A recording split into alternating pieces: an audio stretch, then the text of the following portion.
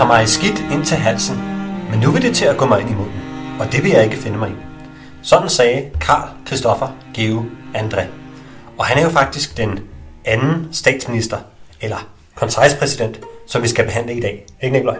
Det er nemlig rigtigt, Andreas. I dag der skal vi behandle 2 statsministre. Først skal vi kigge på Peter Georg Bang, og så skal vi kigge på Carl Christoffer Georg André.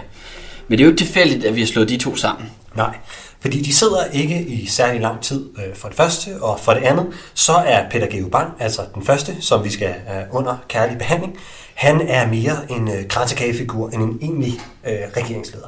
Og på samme måde, der kan vi sige, at André han er også en ret vigtig skikkelse i Bang-regeringen. Så på den måde, der synes vi, det giver mening at slå de her 2 statsministre sammen. Yes. Men inden vi kommer for godt i gang, så skal vi lige huske at sige, at I selvfølgelig lytter til podcastet Danske Statsminister. Jeg hedder Andreas. Og jeg hedder Nikolaj. Og I er også meget velkomne til at like os inde på Facebook, Danske Statsministre. Og det må I også meget gerne gøre inde på vores Twitter-konto, Danske Statsministre. Ja, måske følge os på Twitter, ikke? Eller? Det er nok bedre, ja. Hvis I gider at følge os på Twitter, og eventuelt også er I velkommen til at give os en kommentar, et godt forslag, ris eller ros, så kan I sende os en e-mail på danskestatsminister@gmail.com. Nemlig. Og så vil vi løbende prøve at krydre udsendelserne med sjove, og selvfølgelig en smagsag, men i hvert fald alle mulige forskellige facts, billeder af diverse statsminister. Så kig endelig med på diverse platforme og kommenter, hvis I måtte have lyst til det. Yes, og med det ude af vejen, så lad os komme i gang. Det første levende billede, det er Peter Georg Bang. Han var premierminister fra 12. december 1854 frem til 18. oktober 1856. Han bliver født i København i 1797 ind i en københavnsk familie. Han var uddannet fra Københavns Universitet, og på samme måde som vores tidligere, skal vi sige, statsminister, så var han jurist og faktisk også professor på Københavns Universitet. Ja, han bliver professor i romerret, altså det retssystem, som udspringer sig af det romerske rige. Ja, og han er lidt af et koryfæ inden for romerretten og udgiver flere bøger om, også bliver sådan en af stamfædrene til det her, der hedder dansk proces. Nu er jeg ikke jurist, men han er sådan en af de her, der er med til på det her tidspunkt at definere den særlige del af juraen, som bliver sådan den danske måde opfattelse af, hvordan vi bruger jura helt frem til i dag. Ja. Og han skriver en lærebog om romersk ret, og er i faktisk, altså i hvert fald i starten af sit liv, i højere grad jurist, end han er politiker. Og som vi er inde på til at starte med, så er Bang, han er mere formelt på toppen af regeringen, end han reelt er på toppen af regeringen. Fordi at regeringen går faktisk under hele 4 forskellige navne. Den bliver af mange kaldt Bang, André, Hald, Scheele-regeringen.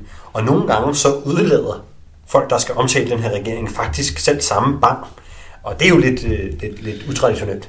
Ja, det er jo ikke ligefrem det gængse, at den formelle regeringsleder han bliver udladt i navnet på selve regeringen, og det vidner også lidt om Bang som regeringsleder, uden at have sagt for meget. Men hvis vi skal gå lidt tilbage igen og kigge på Bang, så synes jeg også, som i de tidligere afsnit, der har vi haft den her tendens til, at statsministerne, inden de ligesom bliver statsminister under enevælden, der har de her embedskarrierer, og det gør sådan set så også gældende for Bang, der gør sig bemærket under enevælden, blandt andet i Rentekammeret. Han sidder i direktionen i Nationalbanken også. Ja, og så har han den her meget tætte tilknytning til den daværende kong Christian den 8., som jo op igennem 1840'erne barsler med de her planer om en ny forfatning, der i et eller andet omfang skulle være sådan en form for demokratisk forfatning. Og det arbejde, det sætter han faktisk Bang til at hjælpe med at føre pennen for den her forfatning, som efter sigende ligger klar i skuffen. Problemet er så, at Christian den 8. han jo så dør i 1848, og en af hans sidste anbefalinger til den efterfølgende Frederik den 7., det er, at han skal lade Bang fortsætte det her arbejde med en ny forfatning. Ja, men før det, der opnår han faktisk, altså før han bliver regeringsleder, så opnår han valg til Roskilde stænderforsamling. Og Nikolaj, du kan måske lige forklare, hvad stænderforsamlingerne er. Ja, altså vi har været inde på det lidt tidligere også, men stænderforsamlingerne, det var de her forsamlinger, du har fra omkring 1830, hvor man i kongeriget, det vil sige altså både i Jylland og så på det man sagde øerne, og så har du i hertugdømmerne de her stænderforsamlinger, hvor du inddrager, skal vi sige, borgerskabet og sådan mellemstanden i højere grad, og til dels også bønderne, i de her snakker om, hvordan man skal udvikle, skal vi sige, et mere demokratisk, enevældigt system.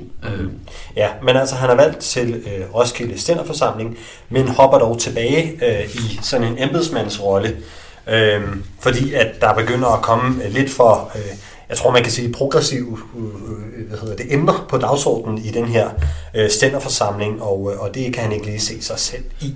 Nej, men så har vi så igen det her skæbneår, og det er jo så i hele Europa, skæbneåret 1848, og der får man ligesom behov for nogle erfarne kræfter. Og der bliver Peter Bang så hævet tilbage ind i magtens centrum. Og netop fordi han har den her store erfaring, både med skrivningen, altså en decideret forfatning, men også særligt på landbrugreformerne og landbrugområdet, hvor han har haft nogle ret kraftige holdninger op til det her, så kommer han ind og bliver en del af det her arbejde. Og det betyder så, at han faktisk allerede i november 1848, det vil sige inden junigrundloven i 1849, der bliver han indenrigsminister med ansvar for at lave landbrugreformer. Altså i det her novemberministeriet, det vil sige efter martsministeriet 1848, som var det første ministerium, vi var inde på, da vi talte om Adam Wilhelm Moltke, hvor man jo har en masse også nationalliberale kræfter i, så slår man lidt tilbage ind på den mere helstatslige reaktionære kurs med novemberministeriet, og det er jo så også det, der giver plads til blandt andet Bang. Men altså, hans helt store mærkesag, det er faktisk det her med retten til jord. Og derudover så får han også indført skattemæssig ligestilling mellem bonde- og godsejerjord, hvilket må siges at være et betydeligt fremskridt for den danske bondebefolkning. Og derfor så får han også enormt stor sympati og rigtig mange tilhængere blandt bønderne, som har utrolig høje forventninger til ham, da han så kommer ind og bliver premierminister senere i 1854. Ja, det er jo egentlig også et ret sympatisk træk fra Bangs side, den her afløsning af fæsteforholdet. Altså man kan jo sige, du har jo med landbrugreformerne i slutningen af 1700-tallet, altså med selvfølgelig populært set i 1788, hvor stavnsbundet bliver ophævet, men altså du har den her løbende emancipering af bondestanden, og der er Bang jo så, altså på det her tidspunkt, der kæmper han for nogle af de sidste krampetrækninger, hvor man får hævet det her ud af, hvor du har de her privilegier til adelstanden og bønderne, der ligesom trækker det tunge læs, men der kommer man ligesom over de sidste hurdler på det her punkt. Og det gør han jo ret så glimrende. I 1854, der bliver Peter Bang så premierminister i Danmark. Og på det her tidspunkt, vi skal huske på, det er både, for det første så er han en ældre herre på det her tidspunkt, og så er han også en moderat mellemfigur, der ligesom kan please alle på det her tidspunkt. Det vil sige både bondevennerne, højre fraktion og de nationalliberale. Men han er så heller ikke en politiker med et meget stort politisk drive, og det er svært at se, hvad der ligesom er Bangs agenda som statsleder. Det er jo så også derfor, vi er inde på, at han måske ikke er den stærkeste kraft eller driver i den her regering. Ja. Og han kommer jo til efter Anders Sande Ørsted, og Ørsted-regeringens fald, eller hele forløbet omkring faldet, får ret store sådan, konsekvenser for den videre regeringsførelse. Der danner sig en eller anden form for præcedens, for en ny præcedens, kan man sige, for hvad regeringen og kongen for den sags skyld kan tillade sig. Hvilken rolle de kan spille over for rigsdagen. Og det kan man også godt se i den regeringskonstellation, at de medlemmer, de meget centrale medlemmer, som vi nævnte tidligere af Bang-regeringen, det er i hvert fald flere af dem. Det er jo altid, alt er relativt også på det her tidspunkt. Men flere af de centrale medlemmer, blandt andet C.C. Hald, det er jo parlamentarikere, der har vundet deres position, deres status, i høj grad gennem deres parlamentariske arbejde. Og det er altså en ret ny praksis. Så på den måde, der er en del nyskabelser ved det her bankministerium. Ja, så samtidig så vidner det jo også om, at det er nogle ambitiøse herrer, jeg taler om i den her regering, fordi da Bang går af, så er det jo André, som tager over. Og efterfølgende er det jo så C.C. Hald, der tager over for André, som jeg siger, de stærke kræfter, der er i Bangs regering, det er jo så også folk, der senere hen kommer til at blive de nye ledere, så man kan sige, at holde styr på en flok af så, skal vi sige, ambitiøse herrer. Det har nok også været lidt af en opgave. Og så udover både, skal vi sige, André og Hald, der bliver statsleder, så har du også Scheele, som er den her stærke udenrigsminister, som er meget, meget tæt knyttet til Frederik den 7. Så det har nok også været ganske vanskeligt for Bang at skulle agere i den her regering. Og så ud over det, så har du jo så hele spørgsmålet om fællesforfatningen. Og fællesforfatningen, det er den her kamp op igennem 1850'erne, hvor man prøver at finde en ny forfatning, der skal gælde for Danmark, for Slesvig og for Holsten-Lauenborg. Og det lykkedes man så med i afslutningen af Bangs regeringsperiode, hvor man får gennemført den her fællesforfatning. Og det er jo på flere strækninger, er det jo en indskrænkning af 1849-forfatningen, fordi man har den her privilegerede valgret, der gælder sig både i Slesvig, Lauenborg og Holsten og i Kongeriget Danmark. Og det betyder i særdeleshed i Slesvig, at du har det her meget rige, skal vi sige, tyske borgerskab og det her rige tyske ridderskab, som har for meget uproportionelt stor magt, særligt i Slesvig, i forhold til den mere dansksindede bondebefolkning. Og det er jo også noget af det, der er med til at højne den her allerede ret spændte situation i hertugdømmerne. Ja, og jeg er lige inde på en af de centrale lærer fra Ørsted-regeringen. Det var det der med, at regeringen ikke bare kan gøre, hvad den vil, og overrule rigsdagen, som det passer den. Og altså, regeringen bliver nu sådan, i hvert fald i et vis omfang, det er jo før parlamentarismen for alvor, altså systemskiftet i 1901, men man ser altså de her spirer til en eller anden form for parlamentarisme. Og på det her tidspunkt, der har de nationalliberale, de har et selvstændigt flertal i Folketinget, og samtidig, de har et selvstændigt flertal i Landstinget, og samtidig så er det det største parti i Folketinget. Så man bliver jo nødt til på en eller anden måde at akkommodere deres krav, komme dem i møde. Men der er altså et element, et særligt modstridigt element i den her Bang-regering, som ikke er helt indstillet på at efterleve de her nye spilleregler. Og det er ham, som vi var inde på før, en meget markante politiker, som hedder Scheele, eller nærmere betegnet Ludwig Nikolai von Scheele, som er Bang-regeringens problembarn, kan man godt sige. Han er meget tæt på Frederik den 7. og meget tæt på Frederik den 7's elskerinde og senere hustru, grevinde Danner. Og det provokerer de nationalliberale helt vildt meget, at kongehuset på en eller anden måde kan udøve indflydelse igennem grevinde Danner, der kan påvirke Scheele. Og der er et særligt eksempel på, hvordan den her konflikt bliver optrappet. Det er på et statsrådsmøde, hvor Scheele foreslår noget så folkekært, det er meget sarkastisk sagt, noget så folkekært som at forhøje appenagen, altså det vil sige de penge, man giver til kongehuset. Og til det, der siger André så de famøse ord, som vi indledte med, nemlig: de har mig skidt ind til halsen, men nu vil det til at gå mig ind i munden, og det vil jeg ikke finde mig i. Og det er jo her, man siger nej til kongen. Altså, man har virkelig forsøgt at akkommodere kongen i så langt, som man nu kunne fra de nationalliberale side, men på det her tidspunkt siger hertil og ikke længere. Nu kan det være nok. Og de her sprængninger, der sker internt i Bang-regeringen, det fører også til Bangs fald. Fordi der er simpelthen for store spændinger mellem Scheele på den ene side og de nationalliberale på den anden. Og så samtidig så forværrer situationen jo så af, at Bang jo faktisk også helbredsmæssigt er svækket på det her tidspunkt. Ja.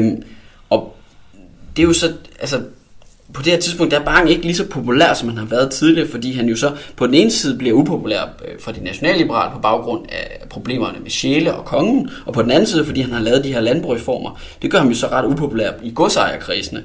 Så da Bang han i oktober 1856 træder tilbage, der kommer man jo så lidt ud i en form for regeringskrise. Ja, vi har, vi var inde på, at Bang han har været i spidsen for de her landboreformer, og det er jo fordi, at fæstesagen er ved at blive alvorligt politiseret igen, at han fornemmer, han kommer lidt ud på noget dybt vand, rent politisk. Og det er så en af grundene til, at han træder tilbage for uden helbred og så videre. Ja, Andreas, der er vi jo så inde på det der med, at kongen ikke helt har forstået, i hvert fald på det tidspunkt er det ikke helt defineret, hvad kongens rolle skal være i det, når der så er en regeringsleder, der går af. Nej, det vil være sådan at sige, fordi at vi har faktisk et 4 ugers, naturligt eksperiment på, hvordan det går med parlamentarismen på det tidspunkt. Man har sådan et 4 ugers intermezzo, før at André han får dannet sin regering den 8. oktober 1856. For inden da, der har kongen allerede forsøgt at få nogle andre i spil som regeringsledere. Blandt andet så spørger han 2 forhenværende konservative minister, men de takker altså pænt nej. Den første, han ved godt, at han ikke kan få lov til at føre en regering, som tager højde for, eller at han vil ikke rigtig føre en regering, som tager højde for rigsdagen. Og han ser ikke sig selv som en regeringsleder, som der skal være ansvarlig over for den, så han takker pænt nej. Og den anden forhenværende konservative minister, som han spørger, han vil simpelthen ikke indordne sig under Scheele. Og det har jo kongen jo nok ikke rigtig vil forlige sig med, fordi han elsker jo Scheele. Så han må krybe til korset til sidst, kongen, og erkende, at der skal en nationalliberal, eller i hvert fald, en anden type politiker på posten. Ja, og der kan man så sige, André han er jo til dels nationalliberal, kan man sige. Det er lidt spændende. Han hopper lidt. Ja, fordi han er sådan set, han er helstatsmand, hvilket jo i den grad står lidt i opposition til den meget klassiske nationalliberale sag med ejderpolitikken. Så på den måde der er André ikke nødvendigvis nationalliberal, men han er valgt ind i landstinget for de nationalliberale. Så han er sådan en overgangsfigur på det her punkt. Yeah. Men skal vi sige, inden vi går... Men altså faktisk først er han indvalgt for bondevennerne. Præcis. Ja. Og det er jo det der med, at vi har været inde på flere gange, at partierne på det her tidspunkt er nogle lidt mere flydende størrelser, end dem vi kender i dag. Og men det jo selvfølgelig heller ikke er helt usædvanligt, at folk hopper fra partiet i dag. Det sker engang med. Det hænder, ja. Særligt for nogle partier. Ja. Men lad os, hvis vi skal, inden vi hopper videre til, skal vi sige, Andrés regeringsperiode, så synes jeg, at vi skal, lidt ligesom vi gjorde med banken, lige gå ind og kigge lidt på André som person. Ja. Men inden vi går i dybden med André, så skal vi jo fokusere, som sagt, på hans opvækst og hans karriere, før han bliver politisk aktiv. Det er jo en af hovedfokusområderne her i podcasten. Det er jo, hvordan magtens mænd, de bliver formet, ikke? Ja, og så en enkelt kvinde, skal vi lige huske på. Og en enkelt kvinde, selvfølgelig. Der går dog lidt tid fra André til Helle Thorning-Schmidt, men det glæder vi os selvfølgelig også til. Men altså, min pointe var, at vi prøver ligesom at forklare deres regeringsførelse, eller i hvert fald prøve at se, om vi kan identificere, om der har været noget i deres opvækst, i deres karriere, og i hvor høj grad det har haft og det har påvirket deres regeringsførelse. Ja, og André, han er jo lidt anderledes end de tidligere statsminister, vi har behandlet. Han er netop ikke jurist. For en gang skyld. For en gang skyld, ja. Ikke en jurist. Nej. André, han kommer ud af en militærfamilie, og han fortsætter ud i det spor. Faktisk allerede som 13-årig, der kommer han på kadetakademiet. Og han er en meget, meget dygtig soldat, allerede i en ung alder, og gør det meget, meget. Han er en dygtig soldat, men han er samtidig også en meget dygtig matematiker. Og det gør så, at man faktisk fra forsvarets side sender ham til Paris på et militærakademi, hvor han så faktisk udmærker sig inden for uddannelsen, inden for matematik, og det inden for typografi og geodesi. Det vil sige en form for, skal vi sige, landmåling. Og det kan lyde lidt kedeligt at være en landmåler, men på det her tidspunkt er det sådan set ret afgørende, at hvis man skal kunne forsvare et lands territorium, så skal man også ligesom vide, hvordan det her territorium det ser ud. Og det på havet, der har det betydet, at flåden jo løbende i det danske farvand, som er ret svære at sejle i, at man hele tiden sejler rundt og simpelthen måler vanddybder og sandbanker, sådan så hvis man så kom i krig, har haft en strategisk fordel, fordi man vidste, at man havde bedre landkort end en angribende fjende. Og på samme måde har André inden for hæren jo så været med til at lave de her landmålinger, hvor man ligesom har fundet ud af, hvordan ser Danmark egentlig ud, for vi skal jo huske på, der er jo ikke noget, der hedder satellitter og den slags på det her tidspunkt, så man har kun en overfladisk fornemmelse for, hvordan landskabet egentlig ser ud. Ja, og han har været en rigtig dygtig matematiker. Han får faktisk æresdoktorgraden fra Københavns Universitet, så der er ingen tvivl om, at han var en stor skikkelse i de videnskabelige kredse i København.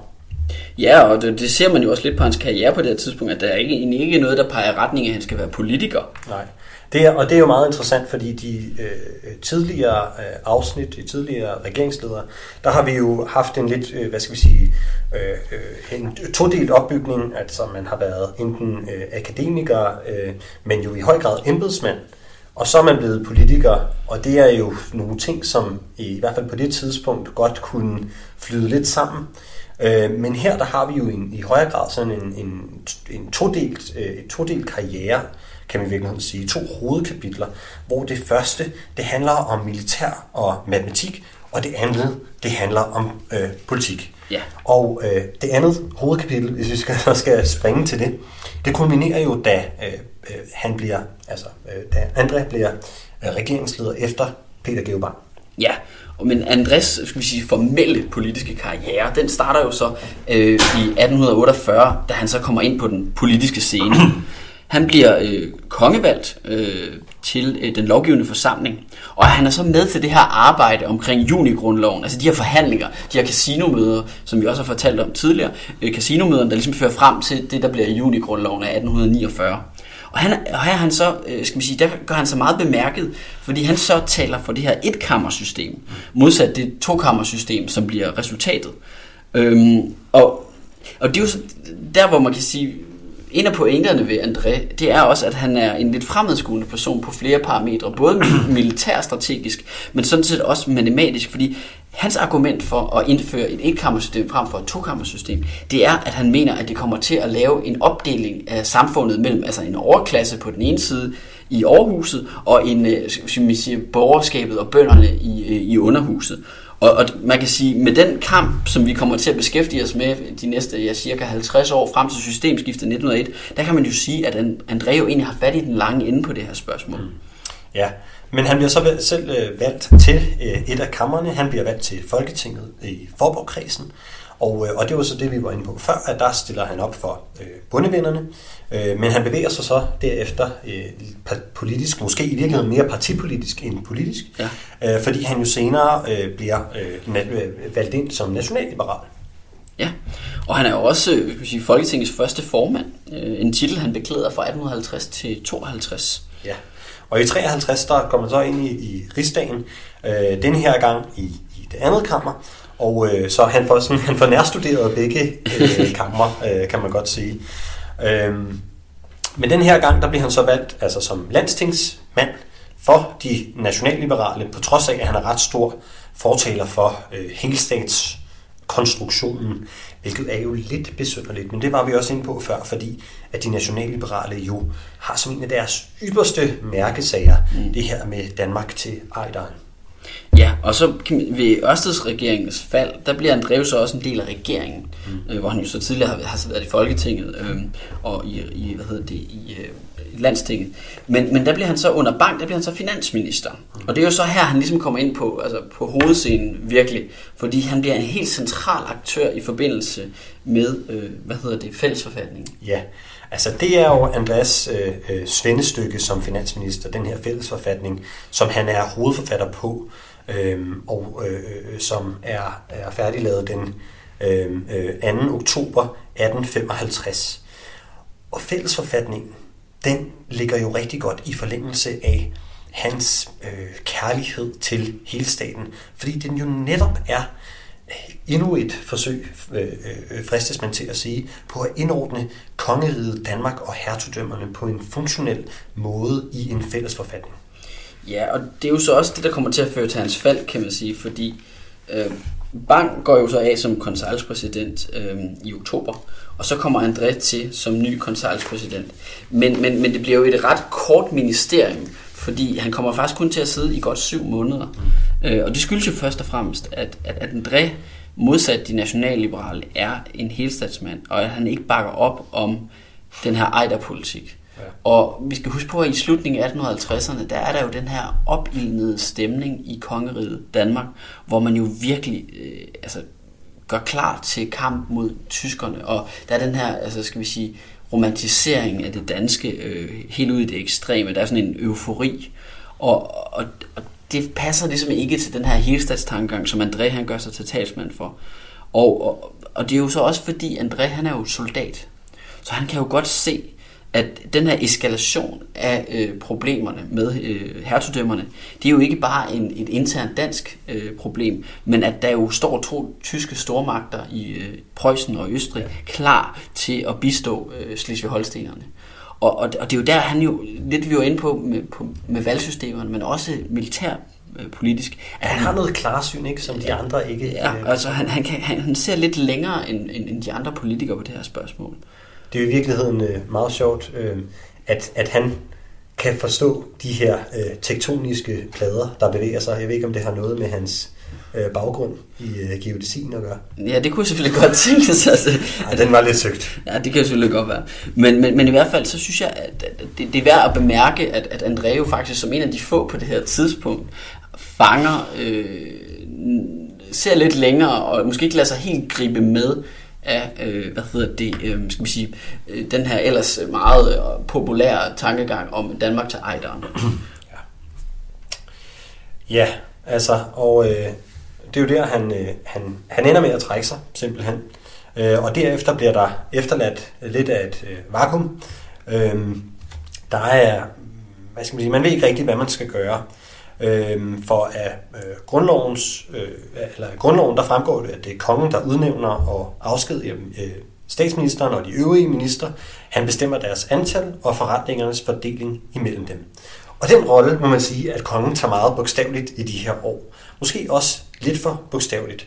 Og han begiver sig ud i en anden regeringsleder eller dronningrunde stafet, må man sige. For han havde som sagt stor kærlighed til ham her, Scheele, og han prøver nærmest desperat at få Scheele til at blive konseilspræsident. Altså uden André. Men han ender så med at fortsætte faktisk som finansminister. Ja, men da det så ikke lykkes at gøre Scheele til konseilspræsident, der forsøger Scheele så at lave en ren departementschefsregering. Ja, der er vi lidt ude i sådan en djøffernes drømmeregering. Ja, og det slår så også fejl. De må vente lidt, de djøffer der. Ja. Så Scheele han må opgive, og kongen han må selvfølgelig også opgive, at Scheele bliver regeringsleder. Og Krieger, som jo også er en prominent politiker på det her tidspunkt, han har senere fortalt, at kongen han græder som et barn, da Scheele at da det går op for ham, at Scheele ikke kan blive konseilspræsident. Men kongen han har dog ikke helt givet op endnu. Han vil nærmest gøre alt for at undgå, at det bliver C.C. Hald, der skal tage over. Faktisk så får han, altså kongen, den kætterske tanke at bryde med grundloven. Ja, for vi er jo faktisk ude i det, man kan kalde et overset muligt statskup i Danmarks historie. Og faktisk en lille anden detalje til, som måske også er lidt overset, det er, at kongen han også tror med at abdicere, hvis ikke han får sin vilje. Altså kongen er grundlæggende ret melodramatisk. Det må man sige. Men altså, det er åbenbart ikke gjort et stort indtryk, det her med, at han tror med at abdicere. Jeg skal passe på med, hvad man tror med, hvis det kan jo være, at folk faktisk ønsker det. Ja, det ultimative krav der, det får han ikke nogen fordel af. Men nu nævnte vi lige det her med, at han tror, eller i hvert fald går med tanken om at sprænge grundloven, sprænge forfatningen. Og det han konkret sætter i værk, det er den tidligere finansminister Sponneck, som ligger i plan for intet mindre end et statskup. Han vil, altså Sponneck, suspendere grundloven og fællesforfatningen. Han vil rykke kongehuset til Fredericia eller til Kiel, og så vil han kue København med militærmagt simpelthen. Og det er faktisk ikke Frederik den 7., der er den store forhindring for, at de her statskupsplaner de bliver ført ud i livet. Nej, det er faktisk Sponneck selv. Han mener, eller han vurderer nok, at han står for alene til at gennemføre det her kup. Og jeg tror, det Sponneck ligesom finder ret hurtigt ud af her, der er overhovedet ikke opbakning, hverken i befolkningen eller i bredere kreds til at lave den her type statskup. Nice. Og det bliver derfor også hurtigt manet til jorden. Ja, men man kan jo sige, at nutiden jo også har givet gode eksempler på, at man skal have styr på sit bagland og være i stand til at gennemføre statskup, hvis man først sætter det i værk. Jeg behøver vel nærmest ikke at nævne, hvad der skete i Tyrkiet for ikke så forfærdeligt lang tid siden. Nej, men altså det er sådan set Sponnik selv, som står i vejen for at iværksætte de her statskuppplaner. Og Frederik den 7. Han var sådan set med på den. Ja, det er jo heller ikke ligefrem noget, der sætter ham i sådan et meget positivt, altså hans eftermæle Frederik den 7. Og når man tænker på, at han jo blandt andet også står hernede på Christiansborg Slotsplads, og mange andre pladser i Danmark i øvrigt. Men det ender jo med den gode C.C. Hald, om kongen kan lide det eller ej. Det kunne han nok ikke. Men der er ikke nogen vej udenom til sidst. Kongen han må vælge at bede C.C. Hald om at danne regering. Og André og førnævnte Krieger, de får også del i regeringen. Og det må være, altså der tænker jeg, det må være lidt en indrømmelse for kongen at have givet sig så langt. Faktisk så har kongen kaldt de her førnævnte nationalliberale politikere for nogle forbandede æsler. Så det er nok ikke helt med hans gode vilje, at det ender, som det gør. Nej, det kan man ikke sige. Men lidt utraditionelt kan man sige for en statsleder. Så André han fortsætter jo faktisk som finansminister. Han fortsætter i samme regering bare som finansminister. Og det er han så indtil 1858. Men som vi har været inde på gentagne gange, så er André jo i stigende grad i opposition til den her Ejder-politik, som bliver ført under C.C. Hald i den her nationalliberale regering. Og derfor til sidst så bliver det så kendetegn eller så stærkt i regeringen, at han simpelthen bliver nødt til at træde tilbage og ud af regeringen. Og det er jo igen det der med, at André han ser lidt længere fremad, og han kan jo godt se, at Preussen og Østrig er ude i kulissen, og de står klar. Og han ved med hans militære baggrund, at Danmark ikke har nogen chance mod de store magter.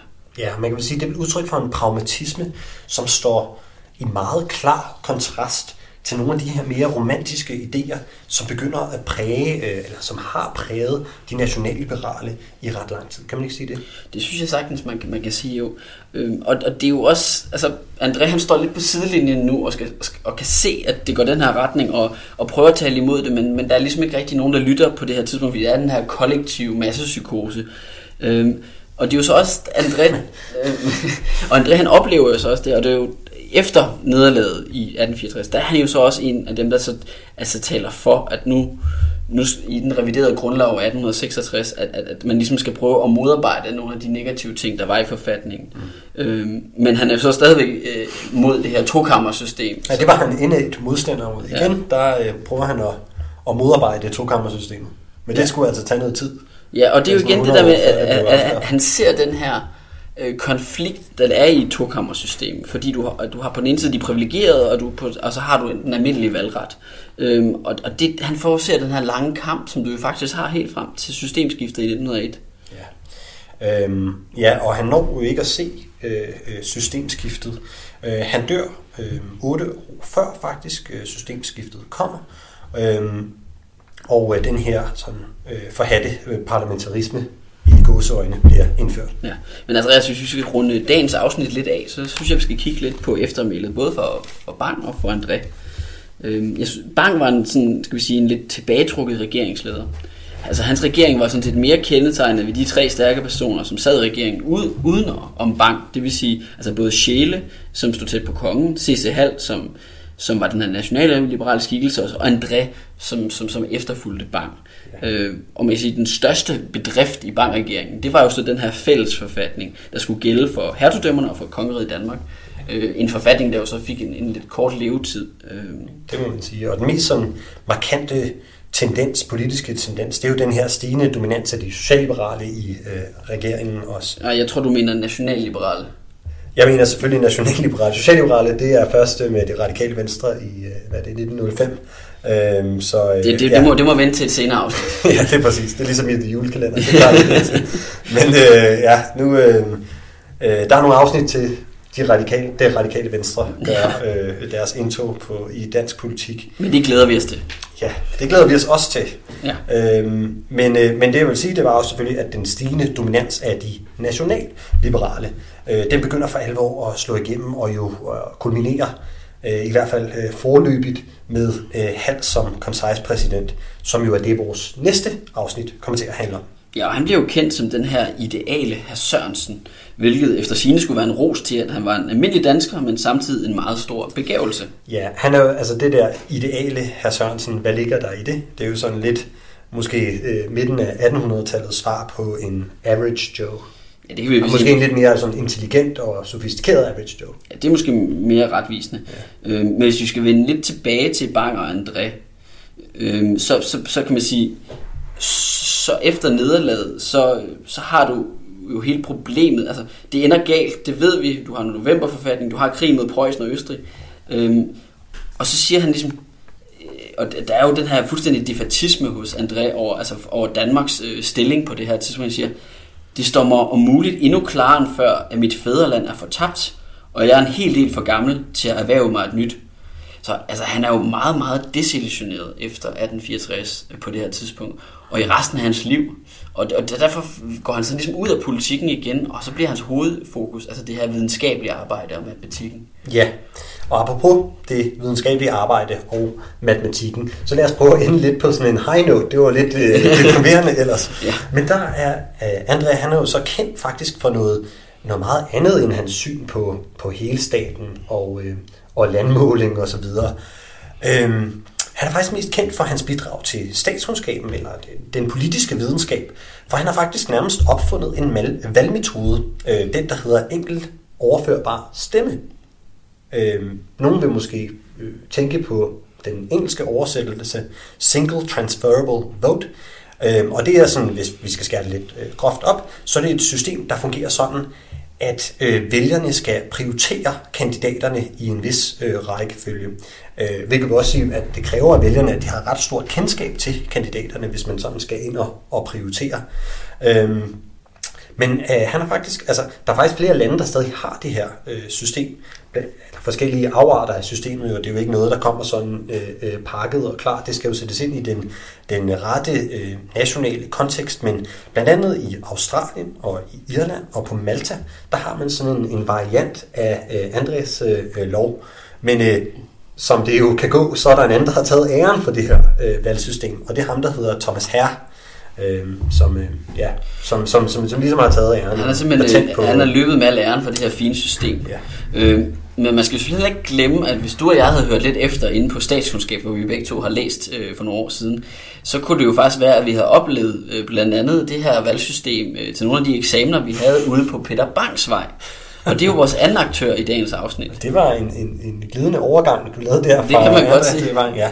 Og Peter Bangs Vej, det er jo nemlig ikke et helt tilfældigt navn, de har siddet der og svedt og prøvet at klare metode- og økonomiopgaver, vel? Nej, fordi Peter Bangs Vej, det er ude på Frederiksberg, til dem, der ikke kender det. Det er opkaldt efter netop Peter Bang, som vi lige har behandlet. Før det så hed vejen Klammerivej, fordi hestevognene de simpelthen stødte sammen. Det samme gjorde sig gældende lidt længere hen på Frederiksberg på Smallegade, hvor hestevognen også kørte ind i hinanden. Men ude på Peter Bangs Vej i dag, der har Københavns Universitet så faktisk IT-lokaler, så hvis man skal til en form for skriftlig eksamen, hvor blandt du og jeg har været til økonomi og metode, ja, det var dengang. Det var dengang, ja. Så er det faktisk derude. Ja. Men det var vist lidt af et sidespring, og jeg tror, vi skal videre for de her lettere semi-relevante anekdoter, og det bringer os faktisk til vejs ende i dagens afsnit. Næste afsnit handler, som jeg nævnte tidligere, om den ideale hr. Sørensen, som han blev kaldt, nemlig C.C. Hald.